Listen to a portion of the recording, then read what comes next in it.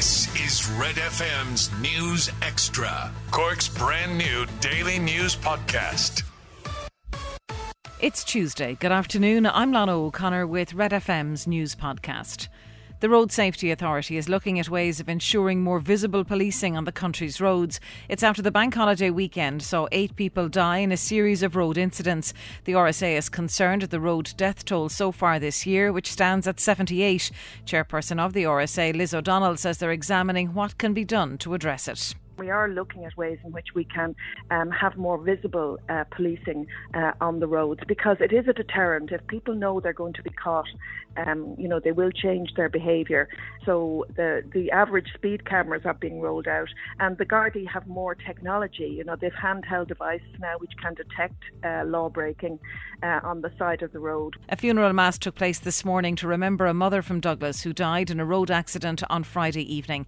Gillian Daly lost her life after the car carrying herself and her 2 children entered the River Lee at Kennedy Quay shortly after 8 p.m. The children, 2 boys aged 10 and 12, were able to escape the car and were rescued by onlookers and emergency crews before being taken to Cork University Hospital, where they were treated for shock. 44-year-old Gillian was originally from North Cork but had been living with her husband and 2 sons in Douglas for several years. Her requiem mass took place this morning at St Patrick's Church, Mill Street. She was laid to rest in St Elton's Cemetery, Kinsale, where some of her family live. The Dublin Airport Authority says it's confident that passenger delays seen recently will not happen again during the busy summer season. It says the movement of 200,000 people in and out of Dublin Airport over the bank holiday weekend went smoothly. Concerns that a repeat of the long delays would happen again did not occur. DAA spokesman Graham McQueen says a lot of lessons were learned from the previous weekend. We had the right number of staff in place. We were able to open as many security lanes as possible across the 4 days. I think as well our new queuing system worked very well. So when you arrive at the terminals now, we basically split the passengers in 2. So those who are going straight to security go to the left. Those who need to check in a bag or check in for their flight at the airport, they go to the right. So that worked really well. British Prime Minister Boris Johnson is still the Conservative leader this morning after winning a confidence vote among his own MPs. But well over a third of them voted in favour of removing him from office. In theory, he's now safe from another challenge of this kind for a year. But there are suggestions that rule could be changed. The SNP's leader at Westminster, Ian Blackford, says it's time for Boris Johnson to go. He's a dead man walking, and I think it's better for all of us that he goes sooner rather than later. I want that day to be today, and I think he needs to reflect on the lack of support that he has from his backbenchers. He needs to realise that he doesn't have the moral support. He doesn't have the right to lead as Prime Minister. The sooner he goes, the better. The 5 biggest stories in Cork today. This is Red FM's News Extra. Starting with golf, former world number 1 Dustin Johnson has confirmed he has quit the PGA Tour to fully commit to the Rebel Saudi-backed LIV golf tournament. Under current rules, it will make him ineligible to compete for the USA in the Ryder Cup.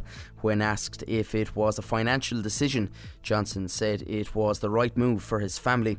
Along with Graham McDowell and 46 other players, he'll compete in the opening event this week just outside London. And the ex-Masters and US Open champion says he still plans to play in the major championships. I resigned my membership from the tour. I'm going to play here, for now, and that's the plan. But what the consequences are going to be, obviously I can't comment on how the tour is going to handle. I can't answer for the majors, but hopefully they're going to allow us to play. Obviously I'm exempt for the majors, so I plan on playing there unless I hear otherwise. In Gaelic games, the colleges and divisional round of the Premier Senior Hurling Championship gets underway tonight. Avondhu play Carbery at 7:30 in Coachford. Carrickdoon play Muskerry in Bandon at the same time. Meanwhile, in the Red FM Hurling League in Division 1 Group A, Middleton face Blackrock also at 7:30. And finally in football, the Nations League continues tonight. Germany play England in Munich in Group A3 from 7:45, with Italy facing Hungary in the same pool at the same time. I'm Aidan and that's a sport with Cogan's Toyota. Catch up on Cork with our new daily news podcast, Red FM News Extra.